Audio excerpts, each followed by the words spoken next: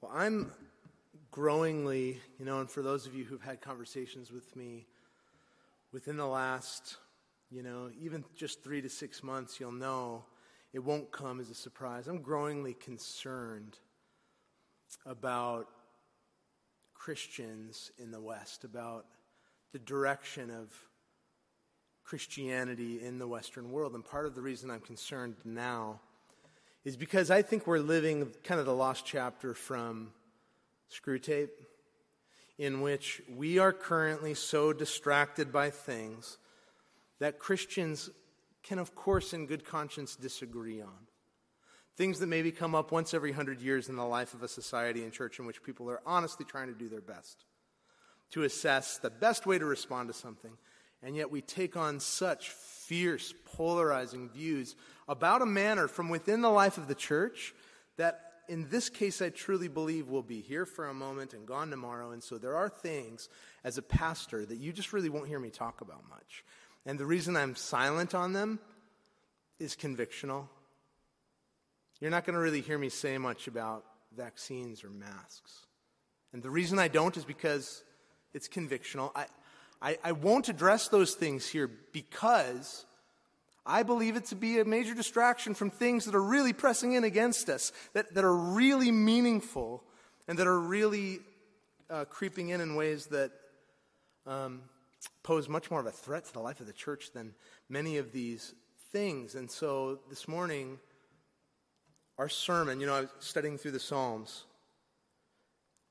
ending book 3 and coming into book 4, was presented with this opportunity to share, I think, something that is on my heart, but something that's on my heart for you, and something that's on my heart for us as we, journey together as a young church. But as I do that, this is a significant time, I think. And so, let me ask ahead of time.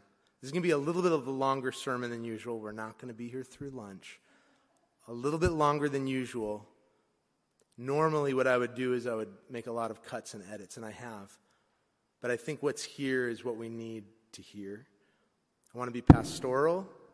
I want to speak truth. I want to do it lovingly, right? But I also, part of being loving is speaking truth. And so we need to pray now at the front end. So Lord, I pray for that. I pray that you'd make me truthful. I pray that you'd give me a posture of gentleness, but also firmness as we open your word and think through some of these things together. What we pray, God, is that your spirit would be here. And I pray that, Lord, you would be speaking through me. The Spirit of God, speak through your word this morning as I speak it, that we might hear and believe, that we might be helped, that we might be shepherded, that I might be shepherded by your word. In Jesus' name we pray. Amen. Over the last few years, a rising number of well-known Gen X, middle-aged evangelicals have publicly announced that they were on a journey of deconstructing their Christian beliefs. Okay. 2 years ago, at the end of his journey, or at the end of the first stage of his journey, I think he would say, a well-known author and pastor said he couldn't be intellectually honest anymore and still call himself a Christian. I wasn't necessarily surprised to hear this because I'd been following his sad journey for years. I'd been reading, I'd been listening, and I knew that this was the trajectory that things were heading on. But this pastor in particular had preached a series. It was deeply saddening to me. He had preached a series on 1 Corinthians that I listened to actually several times through as a young man after seminary in my mid-20s. And so to think, it was very impactful to me about the gospel and the way the gospel interacts with the world and the way that the gospel interacts with church life. It's very meaningful. And so now to think that this pastor no longer even believed that the gospel that Paul proclaimed in Corinth, it was a tough pill to swallow. But as his public comments grew more and more, from my perspective, hostile toward Christianity, it once again didn't surprise me that he recently announced that he would take his journey a step further than other Gen X, middle-aged, former evangelicals who deconstructed their Christian faith. He decided to put together what he called a deconstruction starter pack. It's not my sarcasm there. I'm trying to do him justice. That's his words. That if you gave him $275, he would lead you through a course that helps you change or move away from your former childhood beliefs, Christian beliefs, and now construct new and better beliefs. Now, very recently, he pulled the course, but not because the inherent problems associated with essentially marketing his new religion. That's what he was doing. Not because of criticisms that were coming from evangelicals and Christians and friends from his Christian life who were saying, whoa, man, this is a whole new level in which you're leading people away and you're profiting from it. But actually, he pulled it because he didn't get permission from the resources he'd borrowed to put their work alongside of his public course. And he was hearing criticism on the other side saying, just because you're a public leader, public figure doesn't mean you're an expert in deconstruction. And so he pulled it. But I was pretty disappointed. I was disappointed even more these last 2 weeks to hear this pastor interviewed by a new podcast series hosted by Christianity Today that's become really popular recently, that started out really strong and that as it's continued has just really grown in there's a particular ideology that's framing now the discussion. But they interviewed this pastor. And they described the podcast episode this way. They said, in this bonus episode, we'll explore Josh's story. We'll talk about faith, doubt, celebrity, and discuss how Christians might think of their own doubts and deconstruction, recognizing it as a normal part of the Christian life. Being generous, okay, I think I understand the intent behind communicating it this way. But I do want to begin our time this morning by saying that this embrace of, and we'll talk about what it means, but deconstruction as a normal thing from within the life of an evangelical Christian, from within the life of historically Orthodox Christians, those who believe what Christians have believed for 2,000 years about the gospel, those who believe in the gospel of Christ. Okay? The idea that deconstruction is normal, embracing it as normal, it's a big problem, you guys. It's a big problem. Deconstruction, the way that it's talked about today, is routinely leading people down an end that is resulting, and I'm saying across the board, it's resulting enormously in marriages that marital and familial abandonment, especially when a couple goes down the deconstruction road together, and the wife sees the sad reality that now usually this is how it's been. The wife sees the sad reality that deconstruction afforded her husband a worldview that encouraged him to abandon his marriage. It's like when we said love is love, and when we adopted this kind of new deconstruction of Christian ethics, I didn't realize you were going to use that as a way to then love someone else and leave me and leave your family. But this is the road that it's putting us on routinely. It's ending in children being estranged from parents. It's ending in churches being torn apart. People essentially abandoning all spiritual authority. It's problematic. Quoted by Newsweek, world-renowned historian and professor of biblical studies Carl Trueman, I think a voice of reason in this, said that this isn't really a new phenomena as much as it's being sold with a new veneer, right? Trueman commented, in time immemorial, so forever, in the past, people have lost their faith. Ever since the beginning of Christianity, people have lost their faith. He says it's interesting because now it's used with this pseudo-intellectual language of deconstruction in order to describe it. It's old thinking packed in a trendy postmodern language. From Trueman's perspective, deconstruction is synonymous with losing your faith, abandoning the scriptures, abandoning Christ. So what is deconstruction? Let's take a step back and ask then. Told you we'd get here. It's important. If you spent any time at all, don't worry if you didn't, studying philosophy in undergrad or grad school, you're familiar at least a little bit with the work of a guy by the name of Jacques Derrida. Okay, and Derrida's he's an Algerian-born French philosopher who essentially is best known for developing a literary analysis known as deconstruction, which was his way of approaching the relationship between text and meaning. Now listen to me. He's one of the fathers of postmodernism, so my definition of deconstruction is going to be a little hairy because whenever you're trying to define a term from a postmodernist, it's a little bit like nailing Jell-O to the wall. Nevertheless, we have to try. This isn't going to be super nuanced. We have to get down to kind of where the rubber meets the road on this. I think that's fair, and I think that's what we need to do. But this is one. So it's his way of approaching the relationship between text and meaning. It's one of the reasons he's seen as one of the fathers, along with Foucault, of postmodern thought. His work centers around the idea that language and meaning are often inadequate tools for determining what something truly means. Okay, he rejected the idea that literary work has a stable or closed meaning or a center around which the rest of the work revolves. Okay, so my sermon, what's written here, the text that we find here, there's no stable or center meaning that you're meant to sort of hear. It's up to the hearer and the signs or signals through which you might filter these words. Now, for that reason, Derrida would obviously say that deconstruction is incompatible with historically Orthodox Christianity the way that I would describe it to him.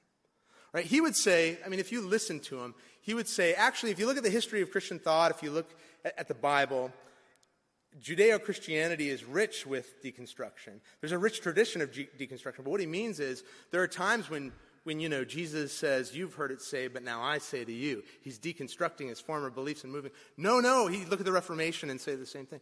No. In all of these examples, it's actually the Pharisees who deconstructed. And Jesus is just going back to what was originally said. It's others who deconstructed, and the Reformers came back and said, no, we need to go back to the gospel. We need to reform back to what the Apostle Paul was telling us, not build on something new, right? So Derrida would obviously say that deconstruction is incompatible with Christian belief, the way that I'm describing it, because we believe that Jesus' words about himself are stable. They have a center. It's called the gospel. We believe that the word is adequate for expressing meaning.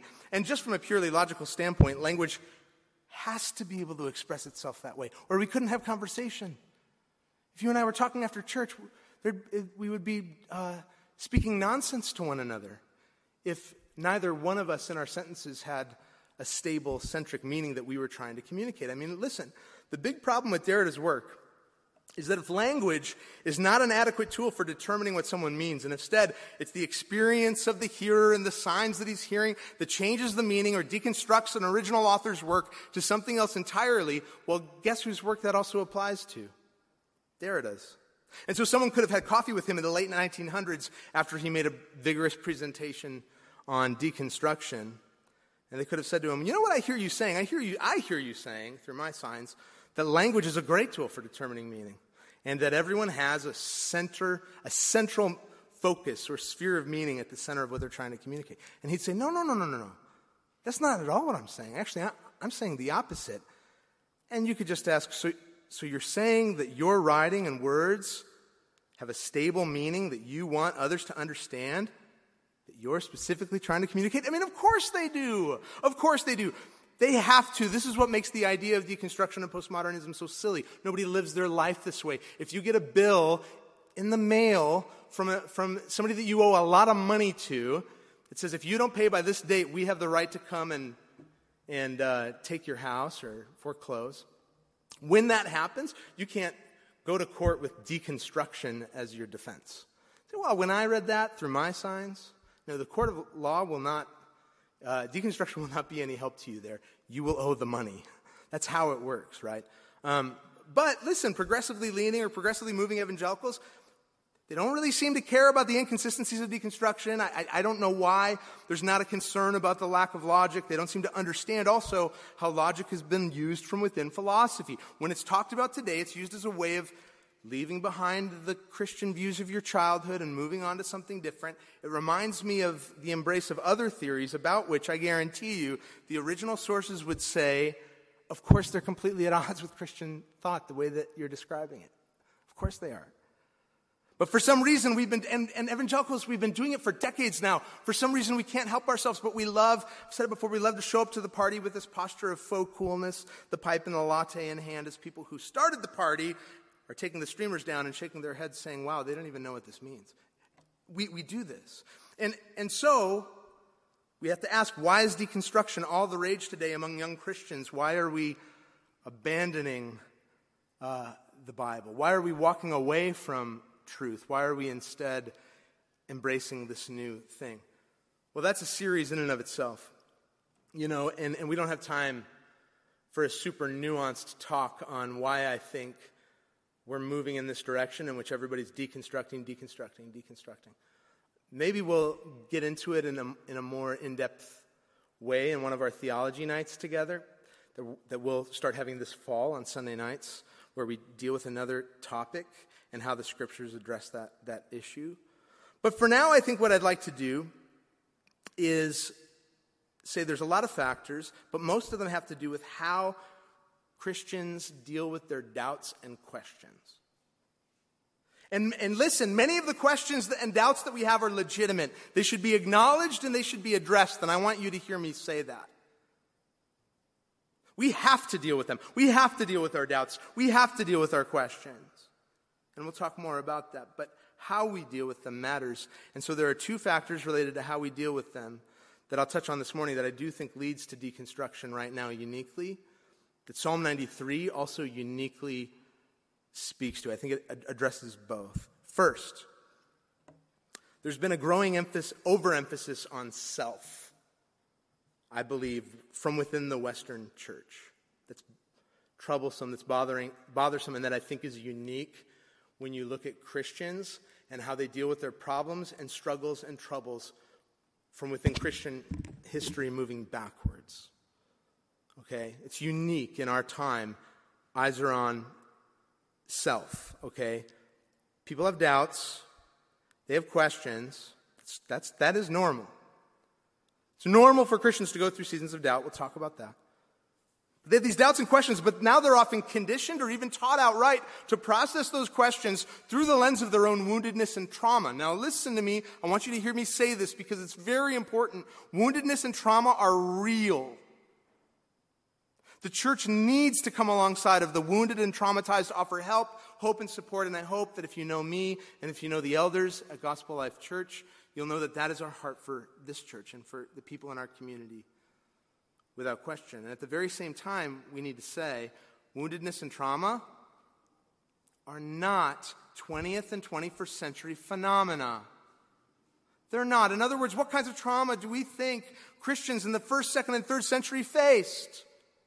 What kind of trauma do we think they faced in Corinth with the kind of unhealthy and abusive leadership that Paul describes there? Abusive leadership from within the church isn't some new experience. What kind of trauma and woundedness do you think they faced when they were slaughtered at the hands of Greek and Roman persecution, which we'll talk about in Revelation? What kind of trauma do you think Christians faced during Schism and Reformation when churches were being torn apart and the average lifespan was like 27 years old? Life was hard. See, it's not minimizing trauma today to say that throughout the ages, everyone has experienced it. Quite the opposite. I think what's happening is currently we're seeing a movement that minimizes the trauma of past Christians. I don't think it allows us to hear their voice well. I don't think it's honoring to them. I think we're minimizing the trauma of the past and we make it seem like, well, yeah, historical Christianity was fine for those people, but they weren't so wounded as us. Really? They weren't so traumatized. Their Christian faith was able to be sustained because it wasn't seen as so contrary to culture and there wasn't such abuses in power. I think that's complete nonsense. I think that the kinds of abuses, which are horrible, that we have today were present through all of Christian history. So I think and even more so, I think life was very hard in unique ways for early Christians. And so the difference is, how are we dealing with it? I think the reason that this movement is a wrong-headed overemphasis on self, where my eyes are mostly focused on me versus my eyes, as we'll see in the text, somewhere else entirely. I think that's the primary reason for it. As an aside, at least one problem with that is that the language of trauma today, I think, gets minimized. Listen to me. When everything is trauma, nothing is. When the word refers to everything, then the word now is meaningless. And I'm telling you as a pastor, we need trauma to mean something because our people, our parishioners, our friends and neighbors legitimately have trauma. Okay? But that's self-focus. That's self-focus, our eyes in. And by the way, I get caught up in this too. It's so easy for us to primarily focus on self. See how we're victimized or wounded. But that self-focus is at least one of the factors leading to deconstruction.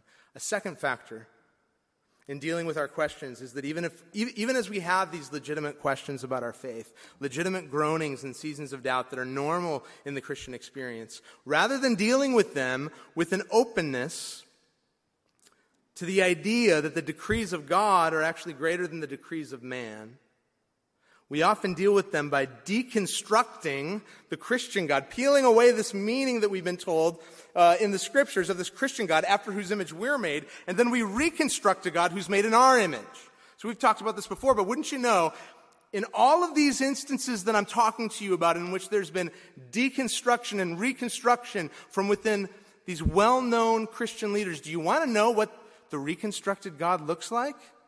Wouldn't you know, he looks a lot like me. He looks like me. He thinks like me. He's not bothered by the things that bother me. Wouldn't you know? He seems to get super annoyed and bring judgment to bear to the things that I hate or annoy me. Let me tell you, he absolutely loves my Twitter feed. If my reconstructed God had a Twitter feed, it would basically be my Twitter feed. And this God also tends to speak out against clarity in his word, and, just coincidentally, again, his views don't get you into any trouble with surrounding culture at all. You get a lot of pats on the back and accolades. You get a lot of support. Nobody thinks you're weird. Nobody gives you any trouble when you follow this God.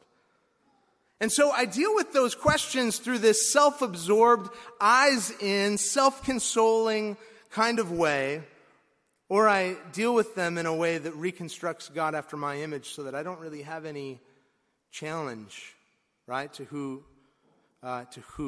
I am. I can continue however I want. So how does the psalm address what a believer should do with his questions and doubts? Well, this psalm in particular, Psalm 93, addresses it here, because here we receive the resounding answer from the scriptures related to our deepest questions and skepticisms and doubts. In verse 1, first 3 words. So if you have your Bible in front of you, Psalm 93, and would you please set your eyes with me on verse 1, and look at these first 3 words. The Lord reigns. The Lord reigns. Psalm 93, you see, is found at the beginning of book 4 of the Psalms, and the way that the Psalms are structured matters to the meaning of the Psalms, all right? Book 4 starts at Psalm 90. And what we have to understand is that book 3 of the Psalms ends this way. It ends with these doubts and questions that the people of Israel had during exile.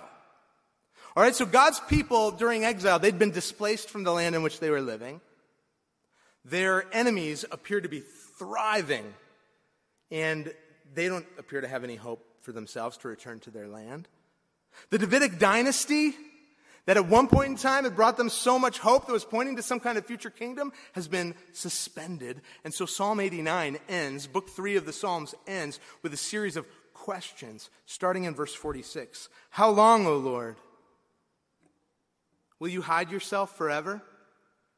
How long will your wrath burn like fire? Remember how short my time is. For what vanity you have created the children of man. What man can live and never see death?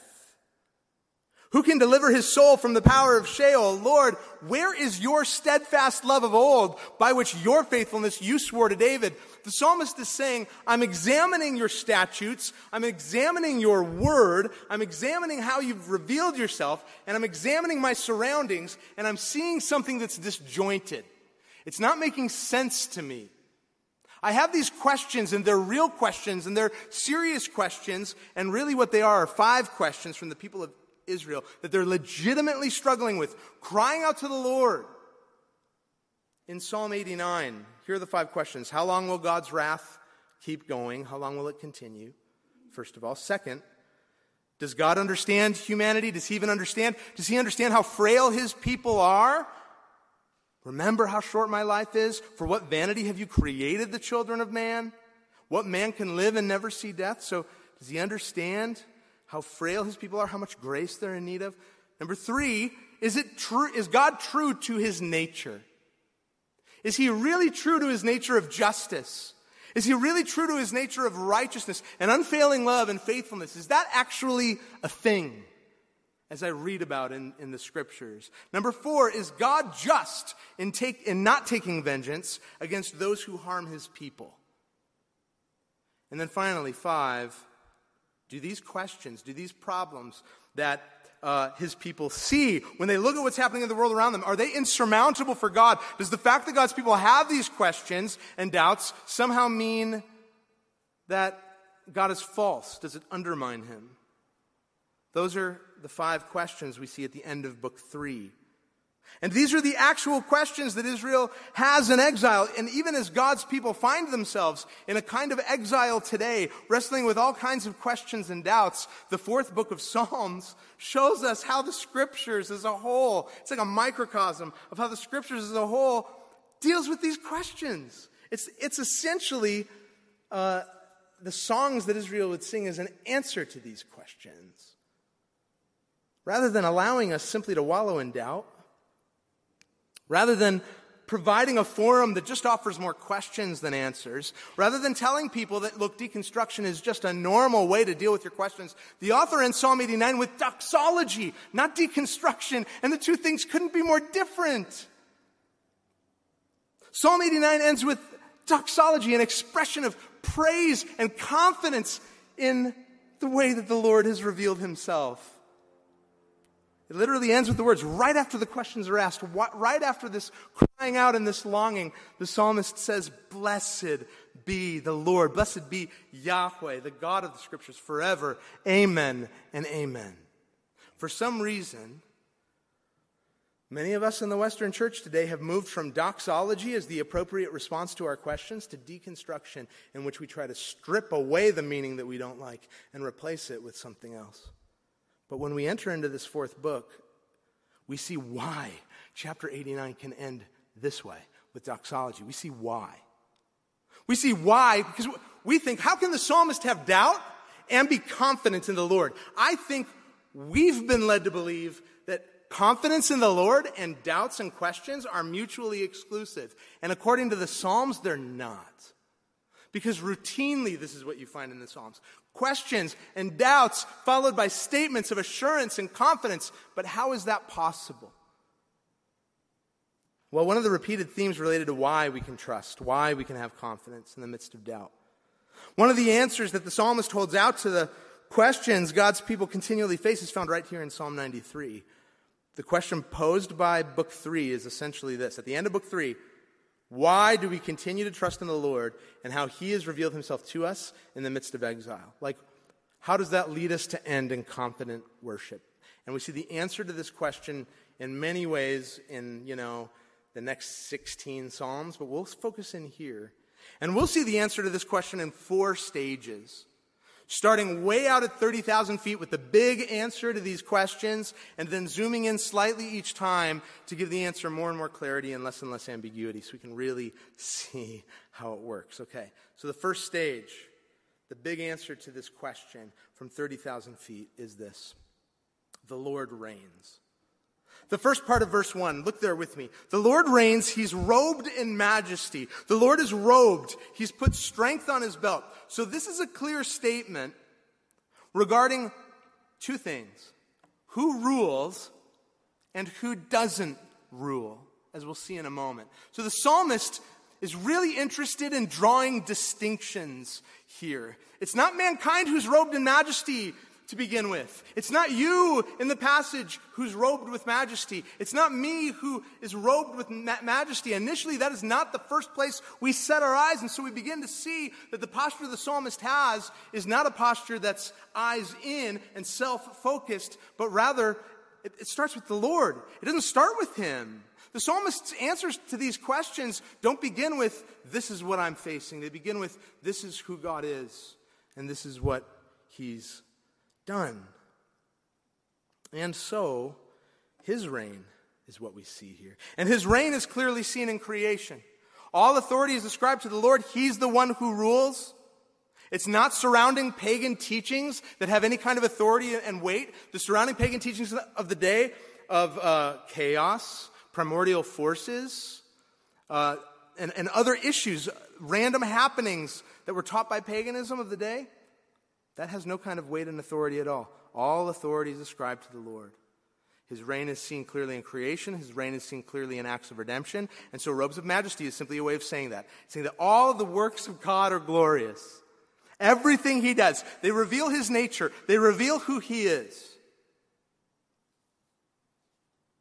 So when we zoom all the way out, we come to find that we can utter the same doxology that the psalmist does at the end of his nagging questions and doubts when we recognize that the Lord is ruling and on his throne, even when we don't understand why the word says what it says. And there are going to be times when we don't understand. Even when we're pressed in by a surrounding culture that pounds away saying that can't possibly be true. All of those moments, we can have assurance, confidence, that even in the midst of my lack of understanding, God is still on his throne. The term Lord or Yahweh is given an emphatic position in the text in order to make sure the reader is not confused about the reality that it's the Lord and the Lord alone who reigns. We are not co-reigners or reigners over him. We're not the ones who decide to stand as judge over him. Examining for ourselves and say, okay, well, let me deconstruct this. Let me see which parts are good and not good.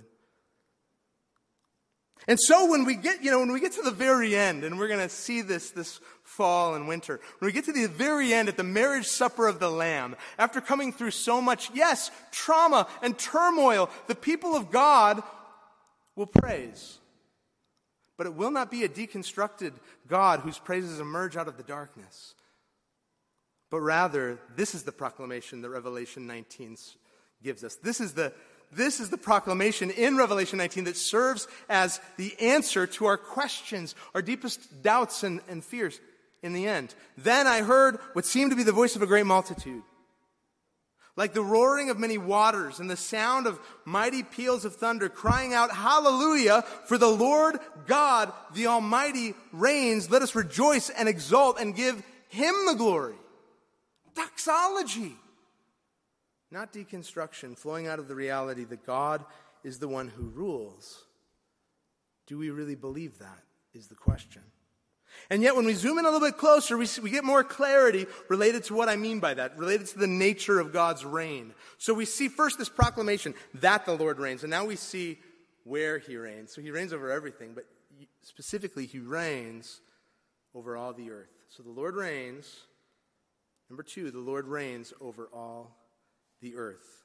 Second part of verse 1 through verse 2. Yes, the world is established. It shall never be moved.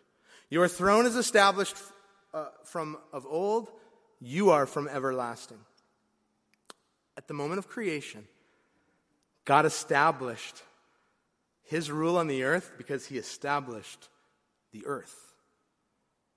He's the only one who established the world, and so nothing will undermine his rule here. Nothing can keep him from ruling because he's creator. We're creation. This is the doctrine of creator God.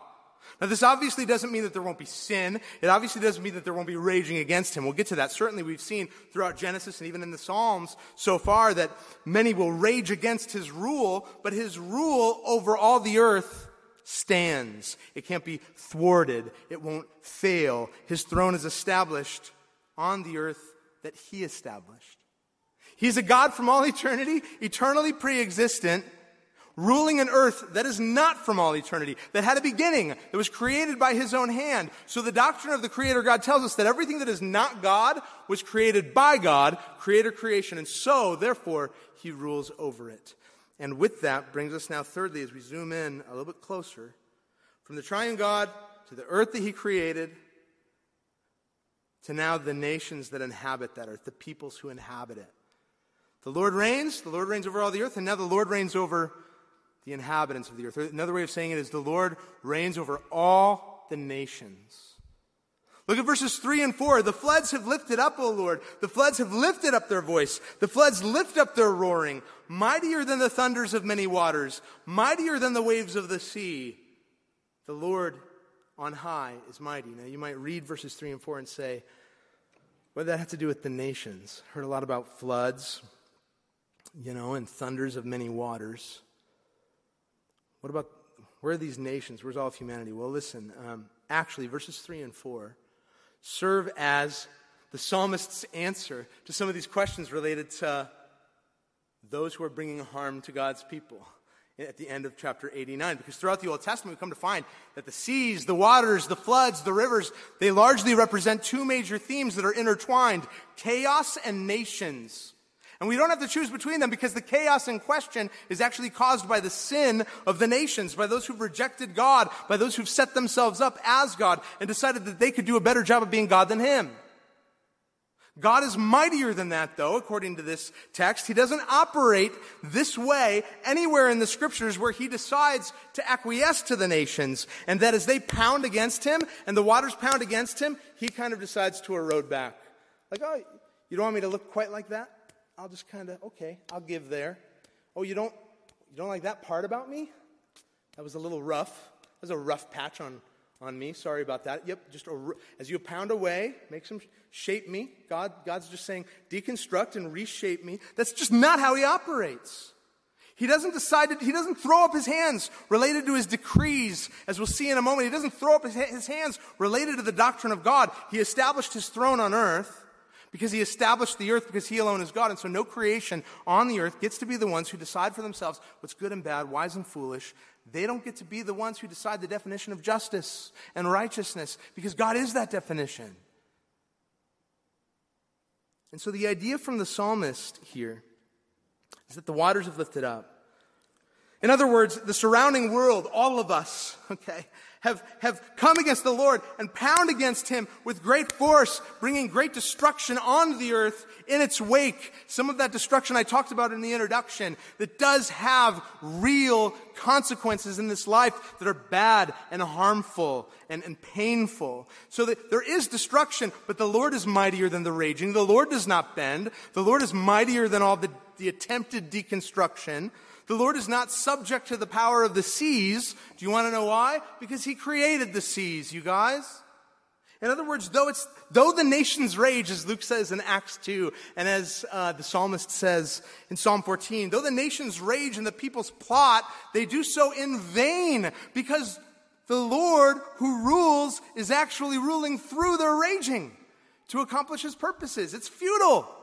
They rage against the Lord, but a sovereign God reigns through their raging. And He will accomplish His purposes, and there's no way around this. And so it brings us finally then to verse 5, the ground level, which is, the Lord reigns. He reigns over all the earth. He reigns over then all of the inhabitants of the earth, corporately, all of us. Now the Lord reigns over you as a trustworthy king. He reigns over you individually. He reigns over me individually, right? The triune God, all of creation, the nations corporately, and you individually. If all of this is true, if it's the Lord who reigns, and if He reigns over the earth because He's the creator of the earth, and nothing that has being would even have being apart from Him, and if He therefore reigns over the nations of the earth, and even when the nations rage against Him, He reigns through that. He must reign over you. He must reign over me. And that means that what He says goes. It means that the inclinations that we might have to reject God's words in favor of our own words, or to deconstruct them into a new meaning that no Christian has held for 2,000 years, for nearly 2 millennia, but suddenly that's what the Word of God means to you. Those inclinations are not Christian inclinations. That's not Christianity. That runs counter to the Scripture's command on how you deal with your doubts. Why? Well, look at verse 5. Your decrees are very trustworthy. That's Christianity. Your decrees are very trustworthy. Holiness befits your house, O Lord, forevermore. Another proclamation of confidence in the Lord despite the doubts.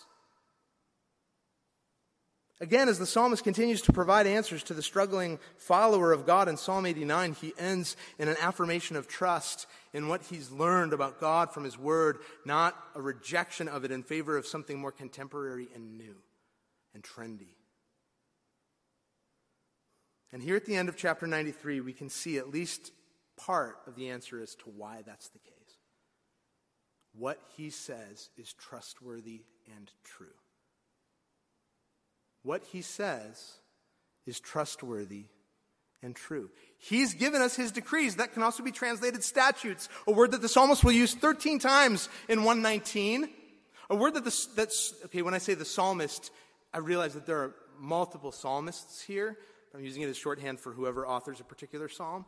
But throughout the Psalms, throughout the Scriptures, when we read God's statutes, never is there ever even a hint of deconstructing those statutes as normal, but rather a trust in them. The psalmist says repeatedly, teach me your statutes. I will learn to delight in your statutes. Teach me your statutes. I will not forget your statutes. I will remember your statutes when they're hard to remember. These statutes are shorthand for his revelation, the news that Israel's been granted this covenantal relationship with God, that they're in covenant with him through his work and not their work, that he's revealed himself to them on the pages of Scripture. So you might be saying, how is any of that possible, though? Because what if my doubt is surrounding the very things that you're saying? Well, just believe this. What if I'm doubting that God reigns and that or what if I'm doubting that his reign is good? Like that he rules and reigns over me, but his reign is good. What if I'm doubting that? Right? And just force myself to believe it? Just turn it on like a light switch? How is it possible to come to believe and trust? How is it possible to have assurance? How is it possible to have confidence in the midst of our doubt and longing that God not only rules, but his rule is good and trustworthy? How is it possible that when we find out in the Scriptures, as Pete told us the very first week, right, that we can never live according to his statutes? We can't. No one has perfectly lived according to his statutes except for one man. And as I reiterated, no one does good, not even one. No one seeks for God. So if that's the case, how could God's holiness dwell within his people forever, as is echoed here in verse 5? Well, as a professor from my alma mater, William Van Gemeren, writes this, he says, God's promises in Psalm 93 extend to all time. These promises that are meant to assure the heart of those who are doubting and questioning at the end of 89, those promises extend to all time. He says this was confirmed in Jesus Christ, by whom the covenant was renewed and in whom was the presence of God. Emmanuel equals God with us. We have God with us as believers in Jesus. This is pointing forward to Christ. It's pointing forward to our union with him. It's pointing forward to the reality that this God who reigns goes with us. That changes everything. In other words, while it's true that the waters have lifted up and the surrounding world has come against the Lord and pounds against him with great force, and while it's true that the Lord is mightier than the raging, he demonstrated his might by stepping into that storm, by stepping into those seas and calming it for those who would trust in him. Tim Keller writes this of Psalm 93. He says, the sea, during the time of ancient Israel, was feared as the source of chaos and the habitat of monsters, but God's rule is absolute over all such forces. It is for this reason that we should obey his word and put on holiness in his presence. But God's holiness is more threatening than the stormy sea. How can we stand before a holy God? Jesus' stilling of the storm in Mark 4:35-41 is a sign of his triumph over the ultimate chaos of sin that chapter 93 is talking about. His death on the cross is that final triumph. See, it's precisely because that we could never save ourselves, that we realize that we could never do this on our own, that the believer is called to a life of faith. That's what this is, right? A believer is called to believe these things by faith, but we're given Jesus so that we're able to have this faith. We know we can't do it, and so we throw ourselves on the mercies of God and we cry out. Of course we cry out in faith. So the believer is called to a life of faith. But listen to me. It's not the kind of faith that neglects questions and doubts. So the question is, what should we do?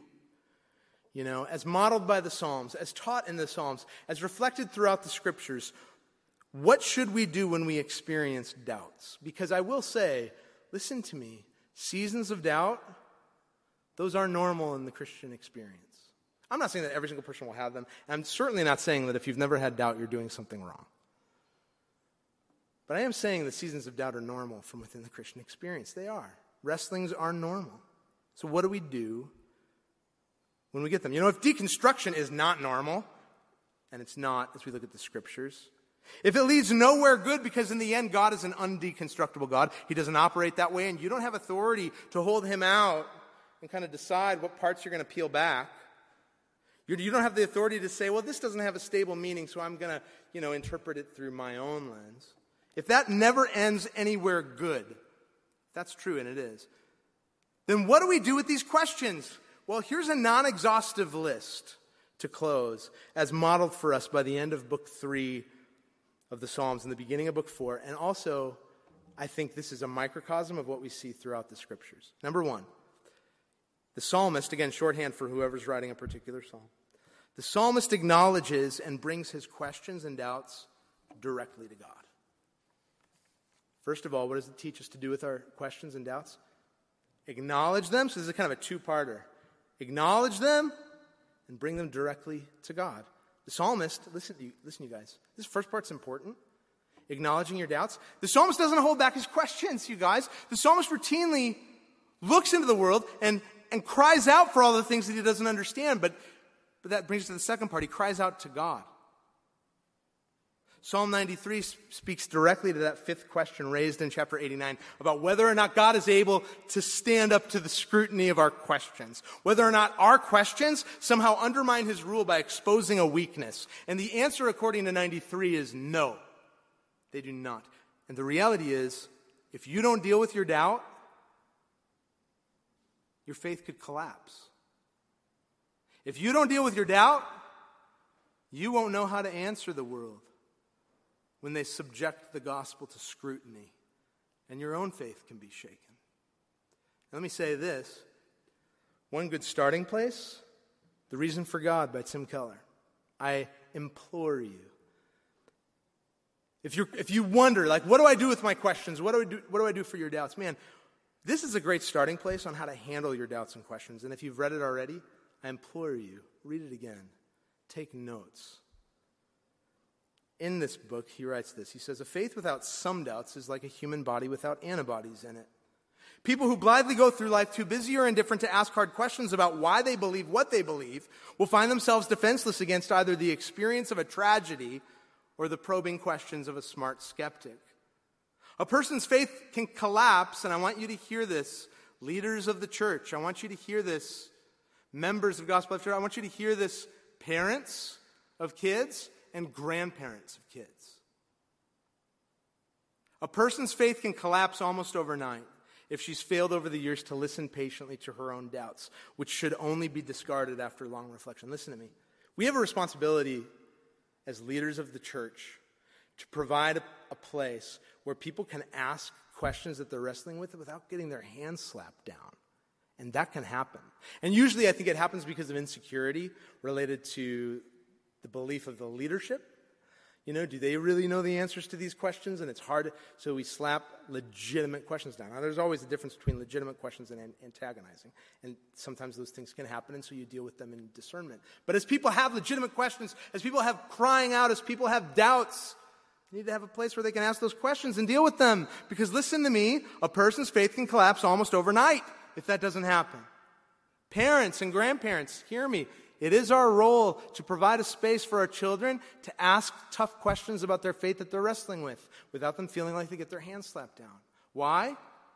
Because a person's faith can collapse almost overnight if they've failed over the years to listen patiently to their own doubts. It's true. I've had a friend who emailed me more recently, a few years ago, saying that, when he brought questions to his father about things that he was wrestling with in the scriptures, he would receive anger, short-temperedness, kind of like a blowing him off, and you just need to believe, and just very angry. Well, this young man, whose father was a church leader, he's now deconstructed his faith and walked away from the Christian faith entirely. It's unrecognizable when you compare it to the scriptures. Told this story of, I didn't have space to do this. And oftentimes I think that's the case. We can either slap them down or we can give them overly glittering, stoic generalities. We can have the stoicism that says, just believe, son, daughter, just believe, it's going to be okay. We're a family who believes. That's not going to be enough. That won't do it with our kids because they need to have this opportunity in which they wrestle with this with you. Get deep into the scriptures. Pray over them. Read the scriptures to them. Seek out answers to their questions. For sure, we're going to deal with that in a minute. Wise words from Keller, but doubt needs to be acknowledged. And the psalmist not only acknowledges the difficulty, but he brings them to the source. And we need to teach our kids and our people to bring your questions to the source. You know, and I always come back to it, but it's just so good. Jesus said it, so don't get mad at me for repeating it. A Sermon on the Mount, he begins, Sermon on the Mount, he begins, also his sermon in Luke. Blessed are the poor in spirit, for theirs is the kingdom of heaven. Blessed are those who mourn, for they shall be comforted. Blessed are those who see, like, man, I don't know. I don't know any of this. I'm never going to know any of this. And so what's my natural response? I mourn. I cry out to God for this, right? We take it to the source. So, the psalmist acknowledges his questions and brings them before the Lord.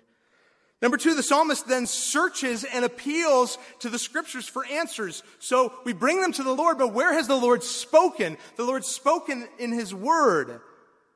This idea that doubt in and of itself is somehow a virtue, a badge of honor for Christians to wear, just in and of itself, to be wallowed in, it's eating people alive in the church. It's no surprise that it ends in a departure from Christ, because there's no seeking out of revelation of himself to us, no time reflecting on what I truly believe are the good and trustworthy answers we find to our doubts as we explore the scriptures. And this is why we find the constant appeal in the Psalms to the statutes. This is why we find, even in our text this morning in verse 5, your decrees are very trustworthy. Go to the decrees of the Lord. So the psalmist acknowledges questions, brings them before the Lord, searches and appeals the scriptures for answers. Number three, the psalmist knows himself and is honest about his depravity. He's honest about his limitations. So if you enter into your doubts through a lens that sees yourself as someone who left to yourself will lead yourself to the truth, that you can do that you're actually someone who could judge the word rightly in that way, then you will position yourself as the judge over God's revelation, then allowing him to stand as judge over you. There's no doubt, listen, even in the psalmist's questions, even in all of his crying out, even in the pain that's so clearly present there isn't even an illusion of self-righteousness. And I cannot say the same for modern day deconstruction from within the church, because I see self-righteousness all over that business.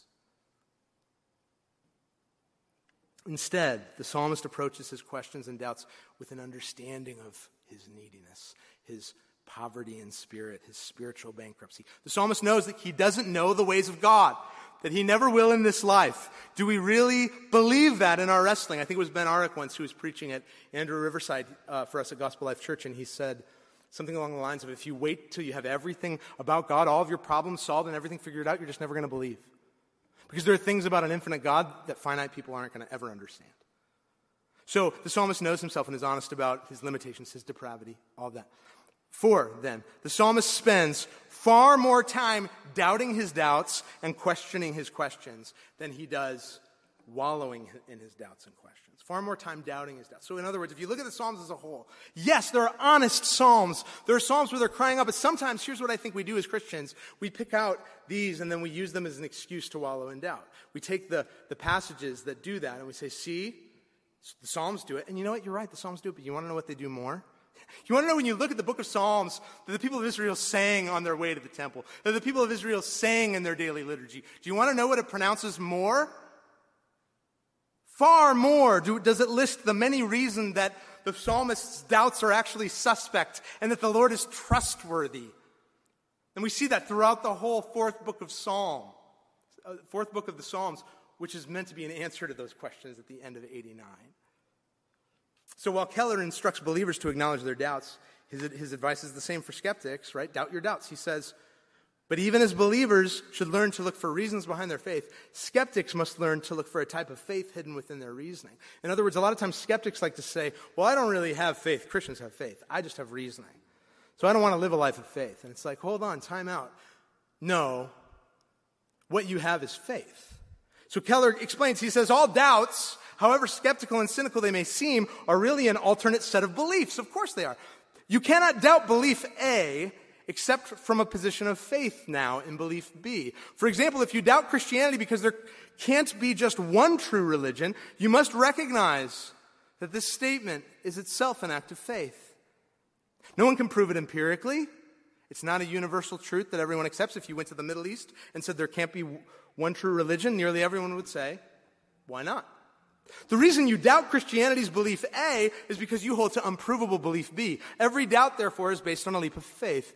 The only way to doubt Christianity rightly and fairly is to discern your alternate belief under each of your beliefs and then ask yourself, what reason do you have for believing it? How do you know your belief is true? It would be inconsistent of you to require more justification for Christianity, for Christian belief, than you do for your own, but that is frequently what happens. And let me just say, yes, it is, yes, it is. In fairness, he says, you must doubt your doubts. My thesis is that if you come to recognize the beliefs on which your doubts about Christianity are based, and if you seek as much proof for those beliefs as you seek from Christians for their beliefs, you will discover that your doubts are not as solid as they first appeared. I think this is very true. Each doubt is a leap of faith, Keller says, and that faith is not as reasonable as the faith held out to you in the Scriptures. It doesn't have the kind of grounding that the Scriptures have. Well, what kind of faith is that the Scriptures have? Well, that brings us to number 5. The psalmist deals with doubts by ultimately pointing us forward to Christ. The psalmist deals with our doubts by pointing us to Jesus. He points to a forever king who will come and finally do all that is required that we should have done but failed to do. He will put all the wrongs to rights. He will square up everything we don't understand. And we won't care in eternity about the concerns that we have now. All will be right in Jesus. And Jesus does this ultimately at the cross, where he bears the penalty that we deserve, that we might finally have life and truth, that we might finally have him, that he might finally go with us, giving us the faith that we need. And this is why when Jesus deals with doubters, while he's patient with them and shows them grace, he also doesn't allow them to wallow in it. We've talked about this before, but we see this. He challenges doubters. He doesn't just leave them in it. It's trendy to leave people in their doubts. It's trendy to say, oh, well, they've just deconstructed, and who are you to say? No, listen. What does Jesus do when he knows that Thomas has doubted him? When he appears back to the 12, and the 12 have been talking about the resurrected Jesus, and some of the 12 haven't seen, but Thomas still just doesn't believe. How does he approach him? Does Jesus say, you didn't believe me? They all believe. You didn't believe, so you get out. You're not in here anymore. No. Doesn't shun him. But does he also just say, it's cool, man. Whatever you want to believe about me and my wounds is cool with me. You go on your journey, Thomas. He doesn't say that either. He doesn't discount him just because of his doubts, but he also does not let Thomas stay there. He doesn't. He says, come here. Feel this. This is who I am. This is the truth. Now, if you're going to reject me still, you're going to reject me still. If you're going to stumble over the stumbling block, so be it. But this is truth.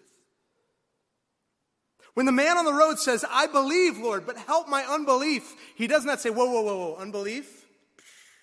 I'm moving on to someone else, thank you very much. He answers the prayer. He challenges, he doesn't let him stay there.